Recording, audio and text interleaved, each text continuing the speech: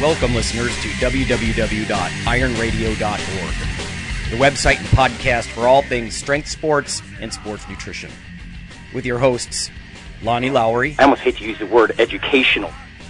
Charles Staley. And I failed phys ed and English all the way through high school. Phil Stevens.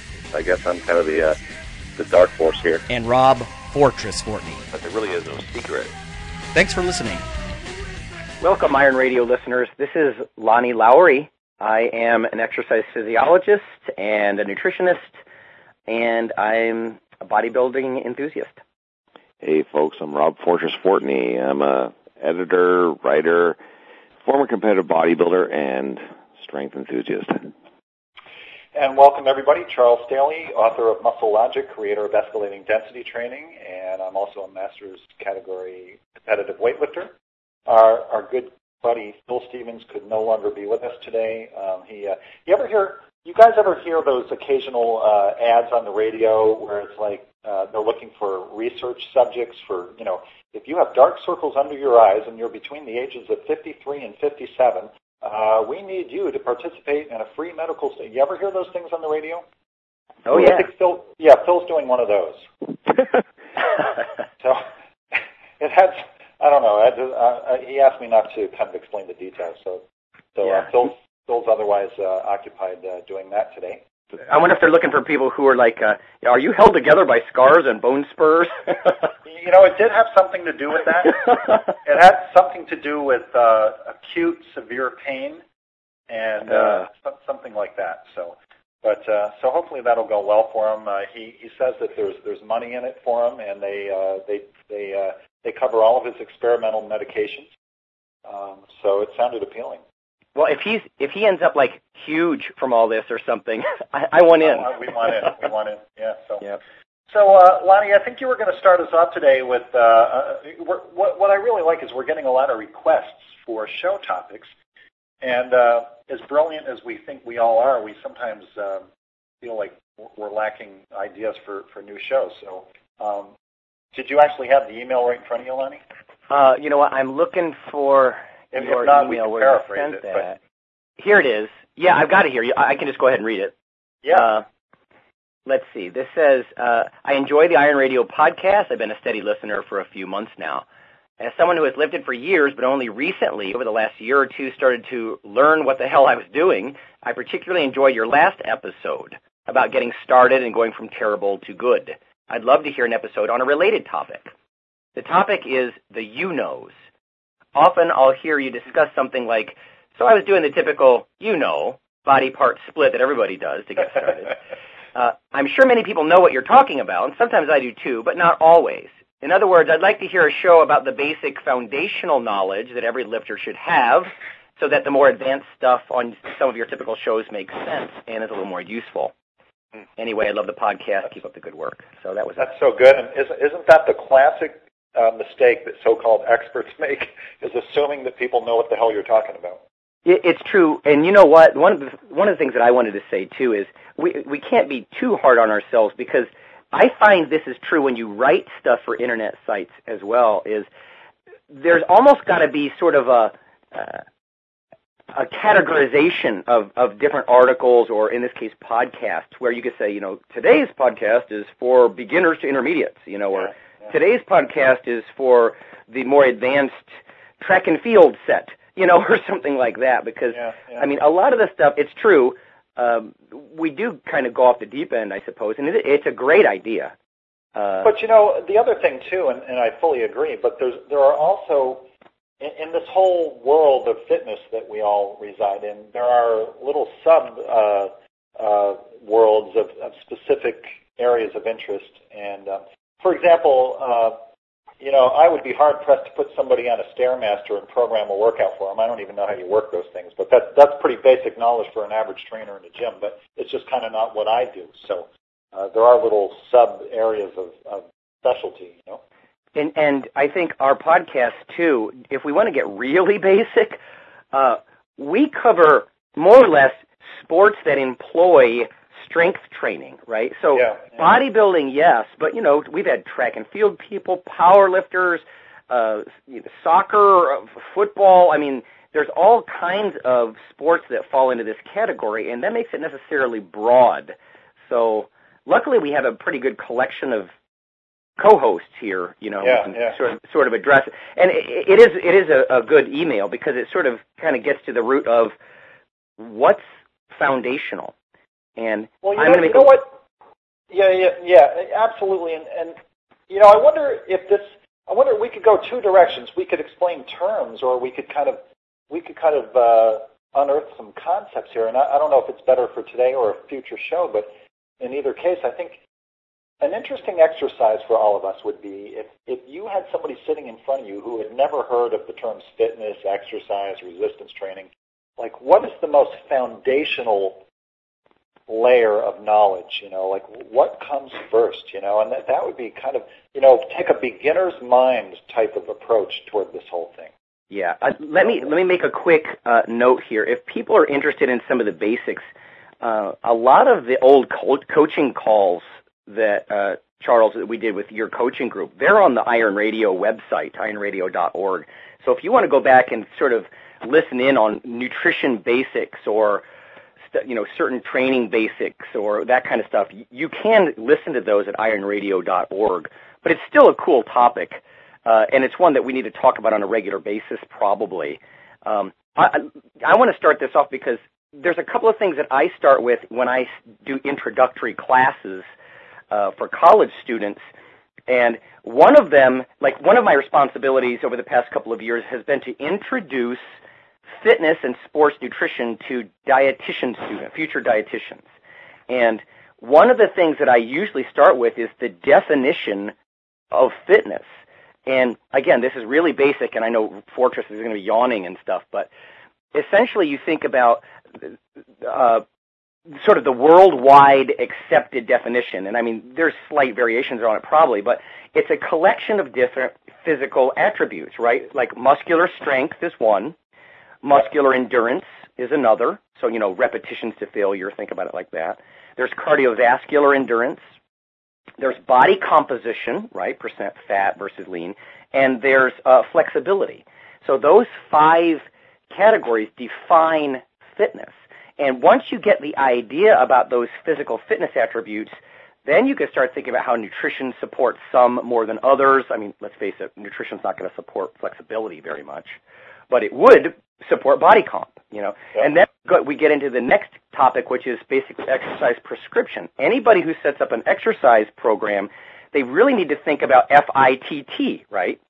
Sure. Frequency, intensity, time or duration of the workouts, and type. What are you going to do? You're going to play volleyball? You're going to lift? So FITT is the basic acronym for exercise prescription. So, Charles, when you say how do you begin, that's how I've always done it, defining what physical fitness is and then sort of setting up the basic FITT for exercise prescription. But so I'll shut up at that point. But no, I mean I like it. I mean even though it's fun to kind of try to reinvent the wheel a little bit. I mean it's good to have a wheel to reinvent first. So I really agree. It's just such a great starting point, which is what is fitness. And when I heard you list off those attributes, which of course I fully agree with, it strikes me as funny because I actually think the average person out there not involved in all this stuff just thinks fitness is how you look, like what you look like. Yeah. I mean, tell me if you think I'm overstating that, but I just think that, how many times have you seen somebody on a TV show remark about, oh, look how fit she looks? Like, well, you can't tell how fit somebody is by looking at them. Well, I actually think that Lonnie said it best a long time ago. I can't remember what context, but you said something to the effect of, maybe it was just with me, but you were saying a lot of people deem fitness just to be the absence of disease. Like they go to the doctor and that's another thing, and the doctor just, does his battery of, tests and then, you're not dying at that moment. So, you're fit as a fiddle. That's so true. No, I mean, because, like my father does that and he goes to the doctor and, like, my father is not fit, but he always comes back, like the doctor says I'm fit as a fiddle. And it's like, so yeah, I think that was a good point that you made once, Lonnie. Well, last time, if you remember, we were also talking about, like, what makes someone elite, or I talk about like the 99th percentile, like if you can bench 3/4 of your body weight 26 times or something. I mean, what your dad's talking about, and I think what most people talk about, is they're fit from the standpoint of activities of daily living. If you want to sound like an occupational therapist or something, these activities of daily living, getting in and out of a car, carrying groceries, stuff like that. I mean, that's not fit, listeners, the way that we talk about fit, right? We're using the classic definition.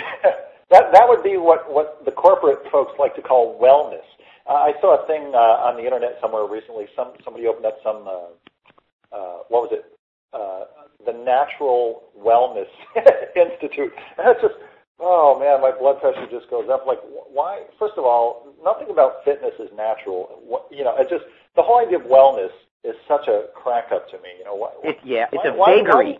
Why do you just want to be well? Like on my worst day, I want to be better than well. Mm-hmm. It's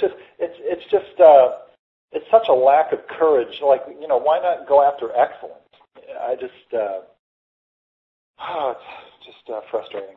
Yeah, the World Health Organization defines wellness. So you can tell I teach these intro courses. defines wellness as not just the absence of infirmity or disease, but optimal mental and physical functionality or well-being or something like that. So it's a vague term, and unfortunately, you're right. I think it confuses the average person, because I'm well, or like Rob said, his dad, I feel fit. Well, like Charles says, I mean, how often do you see, like women referring to another woman as, oh, she's in phenomenal shape just because she looks good in the dress or something. So, I mean, you make a good point there. I mean, that person could be, I mean, I actually know a woman right now who would fit that description because she always looks phenomenal, in her clothes and stuff. She's very attractive, but she just recently was speaking to me of getting back into, going to the gym, and how just pathetic she was at any sort of endurance or anything, or muscular strength. And so that really doesn't define anything as being,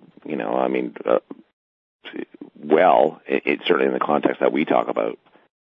People think it's body composition for the most part, and I'll tell you what, this is the other thing too. This doesn't apply as much to beginners, it does to beginners on some level, but the farther you get in a chosen sport and the more you specialize, the less overall fit you are, in a sense, from the classic definition, because you start to trade certain attributes for others. Oh, well, I was actually going to bring that up too, because that's a big topic, as you well know, Lonnie, with me, the whole concept of, probably the most fit people out there, the people who are not specific to anything, but kind of like the weekend athlete kind of guy. Cross trainers, yeah. Yeah, guys, okay, I ski in the winter, I go to the gym once in a while, lift some weights, whatever, play hockey with my buddies, I go for a jog once in a while. Those people are probably more overall fit than certainly people who are specific, like, strength athletes or so forth. Well, think about some bodybuilders, how they try to sprint 40 meters and they tear their hamstrings, or, you know what I mean? They go up a flight of stairs and they're grabbing their knees. Now, don't get me wrong. Real strength athletes, like you look at powerlifters and whatnot, there is a certain muscular endurance or even cardiovascular endurance component to what they're doing. It's just very sport specific in a way, And that's just a great term, right? Because fitness, after all, means readiness. Mm-hmm. Right? I mean, that's just such an obvious point, but it's so lost on people. That's what it means. I mean, when I worked for the International Sports Sciences Association, part of that was kind of coining a definition of fitness, and the definition they use is the ability to meet the exigencies, how's that for a word, of your everyday life, with a little left to spare in case of emergency. So there's this concept of specificity, but there's also a concept of margin. And I think that's a really interesting point to get into, because how we use like resting heart rate as one measure of fitness or general health, and it's sort of interesting how, and I would always make this point when I teach seminars, that there are some people who are so unfit and unhealthy that they're actually in a training heart rate when they're just sitting on the couch watching TV, because so the problem is you have no margin. If you are then called upon to do anything more strenuous than sit on the couch, you're dead. You maxed out. I like it. I don't like people sitting watching TV at their target heart rate. But I like the idea of surplus. I think Sean Phillips was kind of alluding to some of that in a recent episode too, wasn't he? About having some level of surplus or margin. In fact, you know what? When I talked about that bench press thing in the 99th percentile yesterday in the gym when I was done working out, I'm like, you know what? Can I really do this? So, I mean, because here's me boasting, I can do that in my sleep. I thought, well, yeah, I'm done working chest. I'm a little tired, but let's give it a try. And yeah, it's very possible. But clearly, see how far that goes above activities of daily living. You know what I mean? I mean, how many times do you have to move 3/4 of your body weight in rapid succession 25 or 26 times? You know, you just don't. So it's nice to have that margin like Charles is talking about. That's the whole thing, right? When you're an athlete, you achieve an engine that's greater than what everyday life would demand that you be required to have, right? And so, but I think that's part of the fun about what the kind of stuff is that we do, right? I mean, you want to be like that. It's like the guy who wants to go buy a car and he knows damn well that he doesn't need 500 horsepower because he can never really use it in everyday life. But it's just cool to have that sitting under the hood. I think we kind of tend to think of our bodies in that kind of same way. I mean, you don't really. If you're not in the gym, you don't really need that, but it's fun to walk around knowing that you have that engine. It makes me think of. I can't help but think of my client Andy, who is 67 and is deadlifting in the mid-4s. I mean, that's a big engine. Rock on, yeah. You follow what I mean? I mean, he's got tons and tons of margin. I mean, this is a guy who will never get to the point where he has trouble moving around or anything. Right on. Hey, I'm curious because, Charles, you work with a lot more people than I do. Well, in a different way, because here's me doing like lecturing and doing lab activities and that kind of stuff. And I mean, I know you lecture a lot as well, but what about that whole idea? I mean, if we're talking about getting back to basics, that whole FITT, do you guys have any thoughts about, do you tell a beginner about frequency when they're just starting off, or intensity, or duration, things like that? Do you guys have any thoughts on that? Well, it's interesting because, I go back and forth between this idea of, the average bodybuilding workout that you see, prescribed in bodybuilding magazines and so forth. They, people think, well, okay, train 4, 5, 6 days a week. And, that my whole thing is, the longer I've trained and the stronger I get, the less I can train.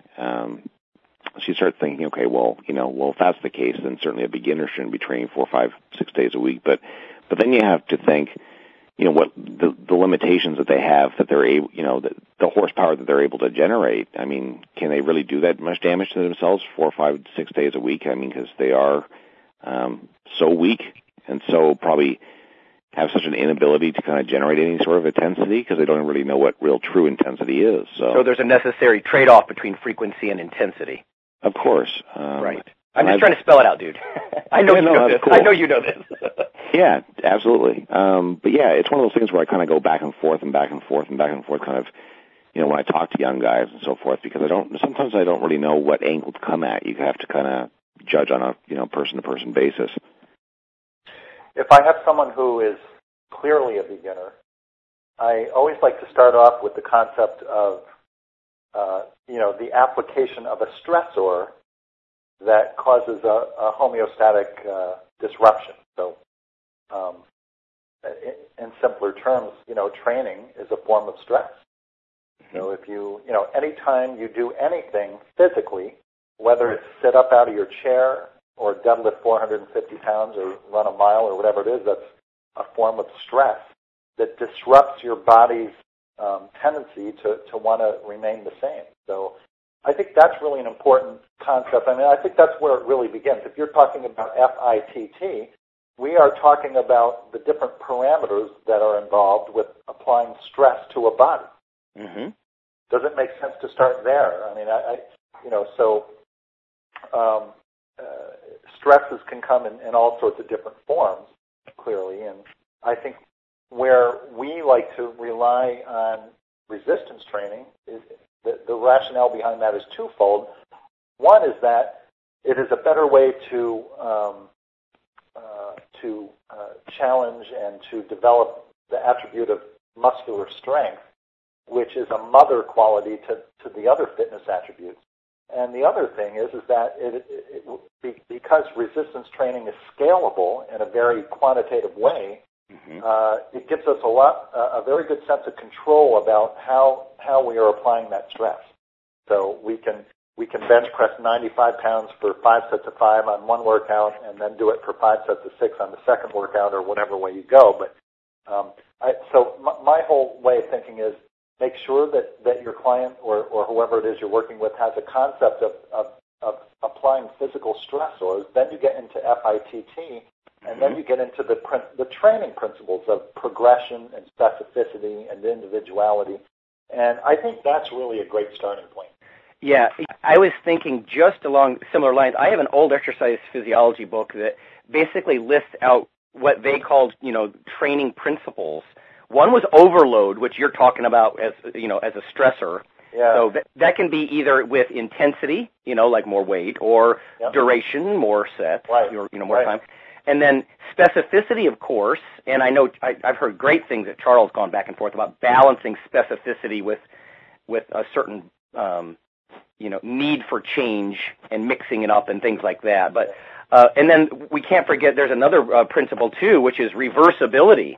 And these different physical adaptations reverse at different speeds. Like muscles will atrophy not over the course of a week, but more like several weeks, really. I mean, the process may start fairly soon. But Fortress and I have talked about this many times, is you can go into the gym without squatting for a month, and you may just really surprise yourself with a personal best or something. So, but things like mitochondrial density, the little oxidative powerhouses in the cells that aerobic athletes are so interested in, those go up and down on almost a daily basis, which is why you see competitive runners having to put in, dozens of miles a day, many, many, many miles a week, because they can't allow their mitochondrial density to start to slip. So, anyway, that's not really... No, but I'm also just thinking about efficiency, because I was having a conversation with a client this morning that, the problem with jogging is that you keep getting better and better at it, so every time you do it, it does less for you, which means you have to do more of it, which means you have to spend more time at it, so that's the other problem, Yeah, well, I'm just trying to stick with, reversibility of changes here. Yeah, no, but for sure. No, there's no doubt, because, all that stuff, if you hear a lot, people who are sort of beginners, and not just young guys, and there's a lot of middle-aged guys, and they have their own, God, that could be a show of its own, actually, like, getting started as a middle-aged guy. But a lot of people might hear about high-intensity interval training as an option to, the long, slow, steady stuff.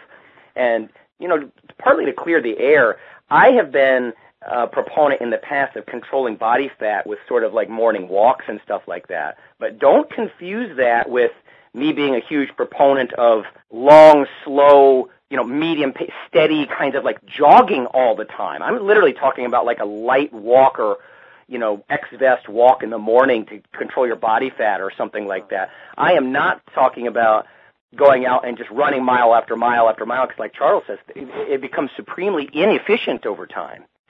So the whole high-intensity interval training stuff that people talk about, like with bike sprints, you sprint for 30 seconds and then you take a 3 or 4 minute rest, sprint for 30 seconds, you can actually get big changes in both muscular power output and, like Charles says, the parent quality being muscular function to some of the other things. You will also get spillover and get cardiovascular improvements, mitochondrial improvements with HIIT. So again, I don't want to start going into more intermediate type topics, but it's interesting. I was a client that I have talking to him the other week, and he was talking about I have him doing some powerlifting stuff, and he found himself to be heavy breathing with multiple low rep sets. And his comment to me was, my cardio must be really cracked. I should probably start doing a lot more cardio. And I don't really know how to take that. And I think Lonnie maybe help with this, because I was saying to him that no matter how good or bad my cardio has been at any given time, certainly doing a lot of heavy sets and stuff, it makes you breathe very heavily. And the classic case is, well, you must be in really bad cardio conditioning if you're just doing heavy, doubles or triples or so forth, and you still are breathing very heavily. Yep. But again, there's different levels of, obviously, how the cardio kind of plays into that, and whether it does it all. Yeah. That's so, and I think, by the way, I think the term strength training and cardio confuse people because in the case of the person you were just talking about, Rob, he was doing cardio. Right. Yeah, exactly. So that's where people, I think people confuse the activity and the result of the activity. If you're the person who's at maximal heart rate on the couch, when you stand up out of, from a sitting position, you're doing strength training and you're doing cardio training. For some people, if you take a walk to the mailbox, that's cardiovascular training. For me, I would just term it locomotion.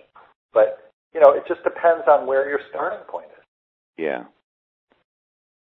I think it also might be beneficial for this show to talk a little bit about maybe what each one of us thinks is, because again, I think we talk mostly again from a standpoint of strength training and so forth, and how that, either specifically to powerlifting or weightlifting or how those things can, be beneficial to another sport. But what each of us would suggest to a young guy in the gym, and which we probably find ourselves doing quite frequently, as far as the basics of what somebody should kind of have, at their disposal to build upon. You know what I mean? Well, yeah, and I'll tell you, there's nutrition basics that really need to go hand in hand with a lot of this too. I get emails all the time about, what do you think about this supplement or that supplement, or this protocol, this collection of supplements, which is popular now. Take this whole amalgamated box full of stuff for a couple $100 a month, and that kind of stuff. And without going into a lot of the specifics with that, in fact, I just responded to a guy yesterday. He was a university student, bright guy, and I said, the most important thing is that you're eating about 3,500 or 4,000 calories a day. He's a fairly big kid. He's trying to put on some weight, so he's trying to keep his calories up. He's getting whey protein before and after workouts, and that kind of stuff. So there's lots of theories on different training principles, not principles, but training programs and different eating programs and things like that. But calories and protein are an indisputable part of the picture. So again, this is the nutrition in me coming out here, but. And one of the things I always tell my students is when someone says, do I need more protein? Talk about the average Joe. I usually say, answer them with your own question. How many calories are you getting a day? Because there's sort of an inverse relationship. If people eat lots and lots of calories, they don't need tons of protein, especially if they're more intermediate or advanced. But if you're not getting enough calories, then you'll need more protein. So there's, protein and calories are realities of it, whether you're going to take a supplement, even an effective supplement like creatine monohydrate. Get the calorie and protein thing and the nutrient timing thing, the pre-post workout feedings down, right? And that's going to help you not waste your time when you are busting your butt in the gym, whether you're doing it with tons of intensity or you're more of a volume, duration kind of person or whatever it is. You've got to feed yourself fairly frequently during the day and definitely before, after a workout. You should be eating slightly differently on workout days than you do non-workout days because of your need for fluids and, the workout windows of opportunity that open up and that kind of stuff. So anyway, Rob, that's just response to what you're saying. No, absolutely. I'd like to just shift the gears now into the actual mechanics, which is kind of my forte. And just, I was in the gym last week and it just hit me again, and it hits me at probably regular intervals. I'll be in the gym and I'll just get this kind of epiphany and light bulb over my head where I'm just sitting between sets watching, what other people are doing. And it seems to me, and again, I'm in Canada, so, but I think it's probably much the same there. It doesn't seem the message of, compound movements, basic movements, and those forming the cornerstones of, what any person should be essentially doing in progressive training. It doesn't seem that message doesn't seem to be hitting home. It really doesn't. Decades later, I still don't think that's really understood among most people. The need to kind of for sure focus on again multi-joint movements and so forth. I mean, you see it time and time again. Guys come in the gym who are 140 pounds and they're doing reverse wrist curls. And or guys who want to put muscular body weight on and they just come and do biceps. And I understand the need that some people just want, some guys just want the physical size and so forth, but they don't, the message doesn't seem to be getting through to these people, again, decades and decades later, that you really, how the best way is to go about that, and that, training chest and biceps all the time is not going to give you muscular size and body weight, and certainly from an athletic standpoint, that's, in the grand scheme of things, it's not, very important, but the message just doesn't seem to be getting out there. If I can give a little real-world example, my childhood friend, Keith, I remember he and I would lift weights all the time. We were trying to gain weight, desperate to gain weight, and at one point we just cut back on the volume of all the different sports and a lot of the other stuff we were doing, because the goal at this point was basically just hypertrophy. So we cut back on all the overtraining stuff, and he started squatting, and he put on like 20 pounds over like a 6 or 8 month period. I mean, and he was always very lean, sort of ectomorphic guy. All this, muscular body weight, just because he kind of pulled back, he was trying to do too many things, and he was squatting, so this really kind of supports what you're saying, Fortress, because, enough with the preacher curls and everything. There's nothing wrong with that, but he put some weight on his back and he squatted up and down. I mean, it's a fairly simple formula: protein, calories, multi-joint movements. This is sort of building nicely, I think. I would like to address your question too, and this, what you guys just said is going to be a segue to what I'm going to recommend. But I believe your question was, if you're a beginner to resistance training, what's our advice to you? And right. My advice to somebody would be, and it doesn't matter if you're 18 years old or 40 years old, but my advice to you would be to join a lifting club. And my advice is not to see a personal trainer, but get into a lifting club. And that could be weightlifting or powerlifting, and there are some clubs who do both. But get involved in a group of people who are doing this competitively, and I think that's where you're going to learn how to do the fundamental lifts properly, and you're going to be in a group environment. And I think along the way, it's likely. Now, by the way, joining a club is not a guarantee for success, because there are some bad ones out there, but I think you have a much better chance of getting on a good path, learning how to do the lifts properly, being in a good supportive atmosphere, and frankly, I think most athletes have a better handle on how to eat than a lot of. Well, I wholeheartedly agree with what you're saying, because I don't have a very high opinion, and we've discussed this in the past, of the majority of personal trainers. I mean, most personal trainers haven't a clue of how to lift properly. So there's simply too many types of certification. A lot of them garbage. My work through the American Society of Exercise Physiologists. A lot of those guys are quick to point out there's something like 300 or 350 different personal training certificates, and a lot of them are garbage, guys. So, find someone who has a collection of real education, a portfolio of experience, which is part of the reason, of course, we're all doing this podcast, right? I mean, we are competitors who are educated, and, we sort of give a damn from a consumer point of view. So be careful when you choose a trainer. God, you're right. There's so much hokey crap out there. People who think they're trainers, maybe they just think they've got a lot of experience and that's enough. But trust me, you can do something wrong for 20 years and just not know any better. So experience has to come along with some type of of formal, education or competitive experience, proof that you're the real deal. So, going back to kind of what I said a few minutes ago, I just want to bring this up. The whole concept of the message not getting through. What do you guys think that is? Do you think with most people it's kind of a fear of looking stupid, or guys not looking capable because they squat and it's awkward as hell in the best of times when you're a beginner? I mean, do you think it's a fear thing or ego type of thing? What do you think it is? Or people just are just missing the message? Like, what is it? Yeah, it's ego. I think guys just think they know how to lift, just by virtue. I think this came up before. Like, I just think guys just think it's part of their DNA, and women aren't that way, to their credit. Like, they'll admit they don't. It's kind of like similar, to guys not asking for directions when they're driving somewhere. But I just think that it feels like a slight to your manhood that you don't know how to lift. I agree with that, yeah. I think there's a certain level of fear of looking stupid. Sure there is. I mean, you got to, and that's why I like Charles' idea of the club, too, because then you're going in there and you're saying, hey, guys, I'm really interested in this. What can you teach me, or, show me this or show me that? And it's sort of built into the process that there's going to be some people to mentor you a little bit.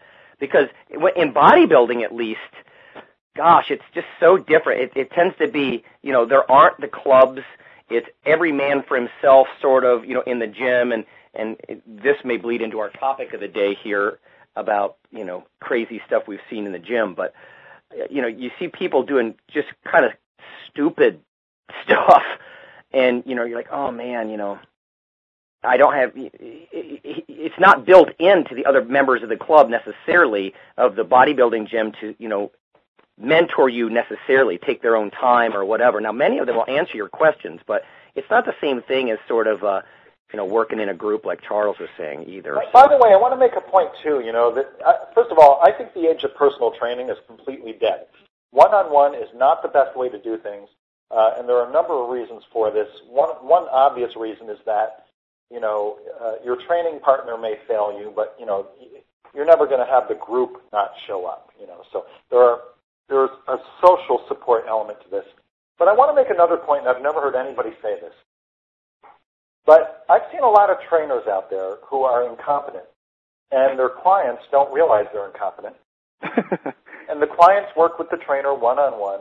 But if you are a coach and you're coaching a group of people and you coach groups, you're not going to fool the group as easily as you're going to fool an individual. I think a group is less likely to be incompetent than an individual trainer or coach. That's good consumer advocate advice right there. Okay. I mean, I just think that, a group is more, you're not going to have a group if you're incompetent, or at least it's a lot less likely. Somebody's going to cry foul, yeah. Yeah, eventually, yeah. Like, dude, what? Yeah, I mean, I just think people are going to start talking to each other. You're going to be figured out. So that's another kind of aspect to this. I just think that there's power in numbers on a certain level, and if you're training people individually, if people eventually find out that you're incompetent, you just go on to the next one, and there's no end of people to be your potential clients. But the group situation, I think, is a little different. Yeah. I'd like to throw a sort of a monkey wrench into all of this, too. And this is all really good stuff, I think. But one of the things is that as you build experience, it's important to get with the program. There's an old Zen saying, something about, quit all your bargaining and just get with the program, at least for a while. But after a while, if something really starts seeming incompetent to you or hokey in some way, and this could be true with training programs, a personal trainer, a supplement, whatever, it may not, be working for you. Some things may not work for you just because everyone is different. And this is the monkey wrench. The big buzzword in nutrition is nutrigenomics, right? That some people have the genes to respond to certain nutrients better. Some people have the genes to diet better, from a restriction kind of standpoint. People respond differently, and I think coaches have known this for a long time. Now we're just starting to identify certain genes. And I think the same thing is going to be true. Just like there's nutrigenomics, I think we're going to see more and more attention given to something like exercise genomics, which is maybe some people do better with very brief, high-intensity workouts. Maybe some people need a little bit more volume. Maybe some people do great and they don't really do a lot of direct arm work. Maybe some people do need direct arm work, if they're from a bodybuilding perspective or something. So take that into this process, that you have a unique set of genes that's going to, there are certain principles that we've already laid down that are basic truths. But also remember, you're going to respond differently a little bit than some other people. And if you get a guru, and this really heats me up, I see this on the internet all the time, a guru will say, I eat like this, it works great, so you need to eat like this. Wrong. Unless you have a very similar genetic component, a genome to this guy, No, that's just and so the same true. thing. And the same thing is true with training. I train like this, and this is the super tough guy way. Get on it and do it like this, and you're going to be huge too. No, I mean maybe, but that's where coaching, an experienced coach like Charles comes in and says, well, we're not making a lot of progress in this direction. Let's mix it up. Let's toy with the intensity, volume, continuum, or the frequency in days per week, or maybe even the movements you're doing, or maybe it's the psychological stuff. There are so many variables. That's why getting with a coach who's going to be open about this stuff and not say, I do it like this, so it's going to work for you. No. In research, that's an N of one, right? That's one subject as the evidence point. Yeah. Not good. Not good. But don't you think, and I'm not really disputing what you're saying, but don't you think a lot of people use that as an excuse? What do you mean? The whole excuse of, well, I know what I'm doing. He gets some guy who clearly has no idea what he's doing, and his experience is nil. And if anybody tries to say anything to him, his whole thing is, I know my body and I know what I'm doing. And they use that as an excuse, right? Like, I don't have to squat because, and they use that as a justification. I mean, I'm not saying that they consciously are aware of kind of like what you're saying, Lonnie, but they kind of use it as an excuse, the concept of that. Well, I would say this. I mean, once I actually did I did a weight gain algorithm and a weight loss algorithm, just trying to point out some of the, right turns and left turns of the process and all that. And at some point, first of all, you have to be honest with yourself. If you're a coward and you don't want to do leg work, then step up and say that, I'm a coward, or and now injuries aside and all that, of course. So you can't make excuses. If somebody's making excuses and they're not being very honest with themselves, you can't plot a course based on falsehoods. So your training program, your mesocycles over the next X period, or your training style, it can't be based on a false baseline. You've got to have truths guiding you. So if you're true to yourself, and you're being honest, you're right. I could see some people using that as an excuse, but at that point, it's just not being honest with yourself, and that doesn't help you or your coach or anybody around you make corrections for you, because if you're saying, oh, leg work never worked for me, it's like, well, let's dig into this. What were you doing? Leg extensions? Well, see, maybe that's your problem. Yeah, and that's the whole thing right here. I mean, come on. How many times you talk to some guy about squatting or something? Well, I got bad, my knees hurt or something like that. But how many people actually say, oh yeah, I can't bench because my shoulders? I mean, it's just so disproportionate. You know what I mean? That's what I'm kind of coming at when I say, using it as an excuse. People use everything as an excuse to kind of get out of, like you say, to stay cowards, to remain a coward. And it's kind of sickening. That's all. Well, we can all be genetically different and still all be honest with ourselves. Like, I'll give you an example. Rob, you've heard me say this, and I've said this on the air before. I'm a sucky bench presser, I'm not bad with the dumbbells. I can handle respectable weights, but with a bar in my hand, I am a sorry bench presser, but I admit that. So if I was really interested in increasing my barbell bench, I'd probably be bugging you and Charles both for, tips and what I can do. And I mean, I understand the movement and things like that, but obviously there's a lot of nuances that I don't, because it doesn't make any sense to me that I can routinely use 120-pound dumbbells in like a dumbbell press, and then I'm struggling with 275 or 300 on the bench. You know what I mean? So I don't know. Of course. You can be different. You can be genetically different and be honest about it. So.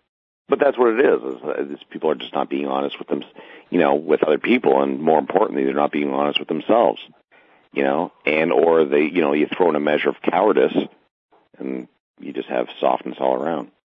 I think Charles' idea about the clubs will help with that too a little bit. If you get a lot of positive support, you might be able to almost give an out to somebody. If somebody's afraid to fail, and that's a real fear for people, then, you got a bunch of people around you, come on, if you fail, we're not going to ride you, but if you do great, or, like Phil often says, pick, how did I succeed today? What did I do today that was sort of a personal best that I didn't do before? Maybe it's not always a higher number on the bench press, on the barbell itself, on the bar, but maybe it's something else, Maybe you do more sets of doubles, or it felt better in some way, or there's lots of different ways to rack up a personal best, I think. And the longer the more experience you have, obviously, the more ways you have of measuring these types of things. I mean, there's so many different ways you can measure a betterment, right? And beginners always think, yeah, it's just, I lifted more weight or whatever, but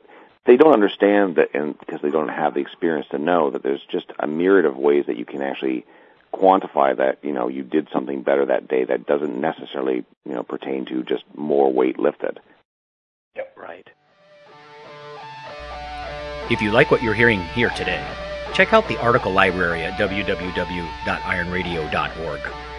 There's a new article there about a 2010 conference that was actually trying to answer what the best number of sets and reps and intensity is for maximal muscle mass, among lots of other stuff, like how women respond to weight training, what cortisol really does to your physique and body fat over time, and tons more. So please, if you want to check these things out, be our guest, www.ironradio.org. Hey, you know what, you guys, we don't have a lot of time left. I want each of us to tell at least one crazy gym story. Can we do that? Yeah. I mean, I know we only have like 10 minutes, but I want to hear something from each of you guys, because I've got one or two myself, and I maybe in the future we can develop this more. But do you have any things that come to mind, Rob?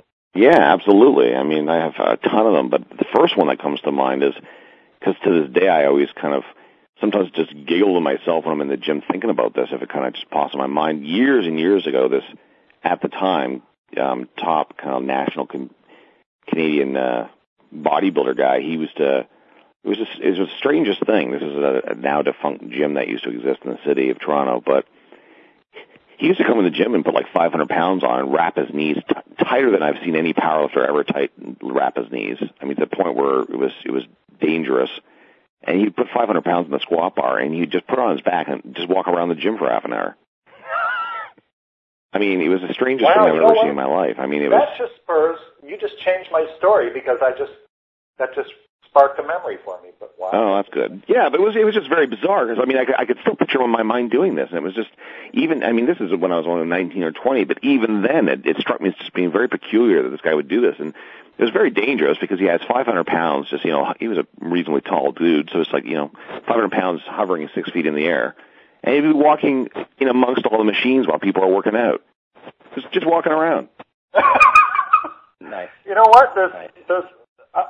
I'm torn internally as to whether I think the guy's an idiot or brilliant. Me too. I thought the same thing. Can you give me a week to make that pronouncement? Maybe. I'm going to think about that. Yeah. Again, I won't mention his name, but here in Canada, I think a lot of people would probably remember who this person was. Well, with all the interest in functional training and everything else, I could kind of see, the possibility there that the guy is, onto something in a way. But yeah, no doubt there's an injury risk walking around a gym with that much weight. Oh yeah, he's like walking by kids on like the long pulley row and stuff with like 500 pounds. Yeah, he's gonna dump it on them. Yeah. Wow. Just walking around. I don't know. Lonnie, you or me? Why don't you go? Go ahead, Charles. All right, this is actually a non-gym story, but it is kind of a training story. And I might had Rob's story not sparked this memory, I might not have ever thought of it again. And I don't know why it sparked me. But this was at City College in Santa Barbara, California. And I was practicing discus on the track, and there was a guy who, on every level, appeared to be homeless. And I'm just basing that on his clothing and hygiene and, just general ambiance. But this guy he had a backpack on that was full of rocks. And I don't know how heavy the backpack was, but it was just a backpack with rocks in it. And I don't mean like a nice, nylon, it was like a canvas kind of old, torn up backpack. And what this guy was doing was jumping, he was on the stadium steps. And if you can imagine, imagine the seats, not the steps per se, but the seats, if you will. Mm-hmm. And he would start at the top of the stadium, and I will just never forget being just stunned at what this guy was doing. he was jumping. He would start at the top step of the stadium, of the track stadium, and he would start at the top. He would be standing on the seat, and he would jump down, and he would cover 5 or 6 sets of seats. So he wasn't just jumping from the top seat to the next seat. He would gap like 5 or 6, and the jump, he was airborne for like a good 2 seconds or so. I mean, that's how long he was in the air, and he would just hit that seat and stick the landing, and it would be just unbelievable. And I was just clearly, I mean, this is a situation. If you missed, you'd be dead. You would just be dead. I mean, I wouldn't dare. Yeah. I would not dare do this without the backpack full of runners. and he would go all the way down, and he would cover the top step to the he would cover the top seat to the bottom seat in about 6 jumps, and then he would walk up to the top and do it again. And I have no idea. I was afraid to talk to the guy. I had no idea what he was trying to accomplish. I don't know. Yep. So there's my story. No idea what he's trying to. Hey, what are you trying to accomplish? It was stunning. Honestly, it was truly an athletic feat. But obviously, I mean, how your knees would not just explode on the very first landing. And like you say, man, if he even slightly missed or miscalculated, that's you'd be absolutely dead. Oh, yeah, you'd completely wipe out in a horrific way. There's no analysis there, right? I mean, it's like, whatever you're trying to accomplish, aside from having your patellas blow off like a shotgun shell. I mean, the pro might be, I'm getting some kind of conditioning or my quadriceps or something, I don't know. And the con is death. As in dead.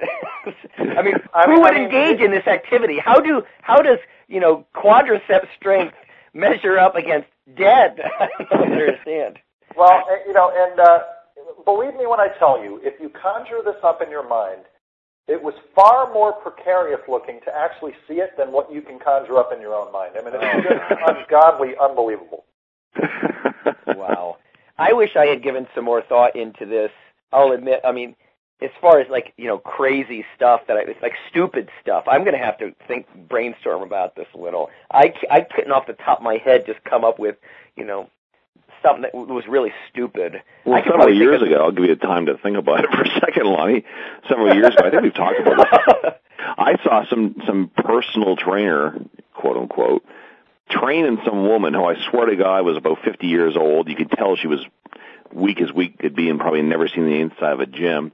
He had this gal standing on top of a Swiss ball, one of those gigantic Swiss balls, in a squat rack, trying to balance. I think he had like 115 pounds on the bar, trying to squat like this. And you should see this woman. I mean, I'm thinking, you talk about dead. I'm thinking if this woman's feet go sideways on this ball, I mean, really the calamity of bodily harm that would do. Oh, it would be horrific. I know. Horrific I remember watching this, and I'm thinking to myself, this is just a lawsuit waiting to happen here. And most likely coming from her husband, not her, because she'll be dead. See, now, that's exactly where Charles' idea about, be with a group, somebody else in the group would be like, even if it was just timidly, raising his hand going, is this safe? Yeah, somebody would, that's exactly right. Mm-hmm. Absolutely. Well, you mentioned squats. I guess I can reveal a personal story. This was stupid beyond belief. I was 19 years old, I remember. And Rob, I've told you this story before. And looking back, I'm proud that I was very motivated. But God, the misguidedness here. But I used to work as a keg boy in a theme park, right? So I hauled kegs around all day, and I'm sort of ectomorphic, right? I'm not like one of these. I don't have a neck as big as my head kind of guys. I'm not incredibly thickly built. So I'm exhausted. I'd work 10, 12-hour days as a keg boy, and I was very upset because it was ruining my training. I mean, now, this is training in itself. So I was going to work out, and I worked on weekends at a gym. So after work, at midnight, I went into the gym. I let myself in. There's nobody around. And I was going to do my usual squat workout.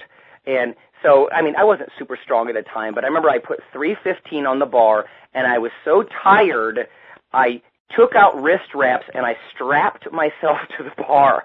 So this means if I fail, I'm going to die. I mean, it would be horrific, right? I mean, if I collapsed, I can't let go of the bar. And I strapped myself to the bar, and I did my set, and one of the nights that I did this, I opened I opened my eyes, and I was looking at these bright rectangles, and I'm like, what the hell is going on? And I realized that I was on my back. I had passed out, and I was looking at the fluorescent lights in the ceiling, and that's when I stopped. And I looked up, and my first thought was, oh my God, am I dead? I thought I was going to look down, and my legs were going to be like bent at some horrific angle, and you're like a Jim Carrey, yeah. Oh, Christ. And I looked up, and I had racked the bar, and I guess I slipped out of the wraps, and I passed out. So clue in, people. Youth and enthusiasm, great, but sometimes, the enthusiasm of youth can become the regrets of maturity. Nice, I lucked out, though, but God dang it. Midnight strap squats. That's. Since you're a nutrition guy, why don't you tell us about the story you told me about that roommate or whatever you once had that, was eating a bucket of freaking weight gainer or something? Oh. Well, I guess I could. I mean, just briefly, there are different kinds of eating disorders, and this guy didn't fit the criteria for, bulimia per se, because he wasn't binging and purging often enough each week for, 3 months or whatever. But he definitely had sort of some kind of, body dysmorphia, and he had been starving himself and this and that, and, obsessing over his body fat content or his small muscles and all this, and he came home, and I remember he plopped down on the floor with a 3.5 pound canister of weight gainer. Is this what you're talking about, Rob? Yeah. And I watched him annihilate it dry with a spoon. Oh. So I calculated this was something like 38,000 calories or something. And he annihilated it, and obviously you can't digest that much dry powder, Oh, my God. And the dude he destroyed us with gas and flatulence for 3 days after that. I'm like, Christ, man, what is wrong with you, But, because, to him, but again, in a way it's sort of sad, because this, he's really going off the deep end. I'm going to get a huge one way or another, damn it. Again with this, That's not how you do it, bud. That's not how you do it. You don't eat 38,000 calories of protein powder dry or, weight gainer, and then just punish your roommates and peel the wallpaper off the wall. I could go on with this shit forever, but because, Lonnie, you were saying that you were brave enough to say something stupid you'd done, I would like to say quickly, I remember years and years and years ago, I was probably about 19 years old, my buddy at the time that we used to squat with, he was a powerlifter, and he had a squat rack in his garage, and it was the middle of winter, and there was no heat out there, and we thought it was cool to go out there in snowsuits and squat. This is when it's minus 20, minus 25. Then one day I go on to up the ante, so I said, you know what? Let's go out there on the coldest day. Let's turn out the lights and squat when it's pitch black in there. Oh, that's smart. Yeah, it was awesome. Nice. Yeah, there you go. So we were putting 405 on the bar. It was pitch black in there. It was the middle of winter. It was a blizzard at night. We had snowsuits on. Oh my God. And we're trying to spot each other, and all you'd hear is something crash, so you'd run over and turn on the light, and one of us would be on the floor with the bar weights everywhere. Dude, I don't understand that at all. Yeah, I still don't understand that. The dark. You know what? I think that kind of goes along the line. I can't remember the famous. There's a famous author who said something about. It might have been. Was it one of the James Dean flicks? Something about he walks into the bar and or into a restaurant or something, and he says, "Anything dangerous to do around here?" It sort of seems to be the cool thing for young men to do. How dangerous and stupid can I be, or something? Yeah. I don't know. Well, at one point, I'd like to retell my tale of my squat mania I had. I won't do it today, but sometime I want to talk about squat mania. Squat mania. Okay. I've told you about squat mania. This was highly entertaining and mildly educational, so we're going to call it a success. And, we'll catch up next week, and we'll we'll continue next week. So have an awesome weekend. Train hard, you guys. Thanks, everybody. Great show. Thanks, guys. The Iron Radio podcast and all of the audio on ironradio.org is for informational purposes only. If you're interested in starting a diet or exercise program, it's important to check with your physician. Also seek the help of registered dietitians, athletic trainers, and qualified exercise physiologists in order to make the progress that you need.